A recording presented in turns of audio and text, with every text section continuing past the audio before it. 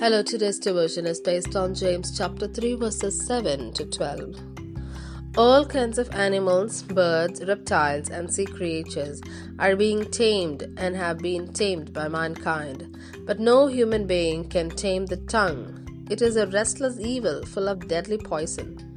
With the tongue we praise our Lord and Father, and with it we curse human beings who have been made in God's likeness. Out of the same mouth come praise and cursing. My brothers and sisters, this should not be. Can both fresh water and salt water flow from the same spring? My brothers and sisters, can a fig tree bear olives or a grapevine yield figs? Neither can a salt spring produce fresh water. Here ends the Bible reading.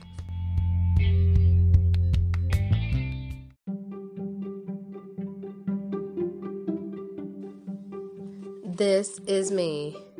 Out of the same mouth come praise and cursing. My brothers and sisters, this should not be. James chapter 3 verse 10. The powerful song This Is Me is an unforgettable show tune featured in The Greatest Showman, the smash movie musical loosely based on the life of P.T. Barnum and his traveling circus.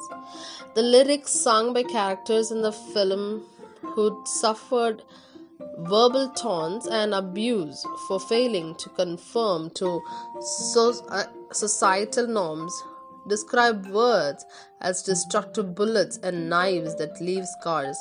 The song's popularity points to how many people bear the invisible but real wounds caused by weaponized words.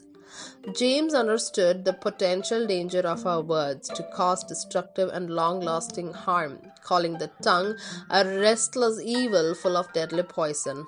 By using this surprisingly strong comparison, James emphasized the urgent need for believers to recognize the immense power of their words. Even more, he highlighted the inconsistency of praising God with the one breath and then enduring people who are made in God's image with the next. The song This Is Me similarly changes the truth of verbal attacks by insisting that we are all glorious, a truth the Bible affirms.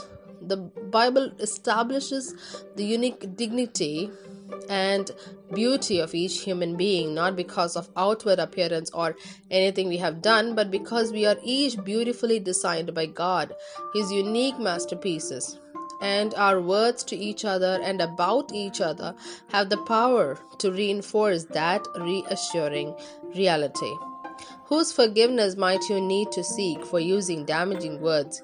How might you encourage someone today? Let's think about it. Creator God, thank you for creating each of us. Help us to use our words both in praise of you and to encourage the people you expertly designed. Amen.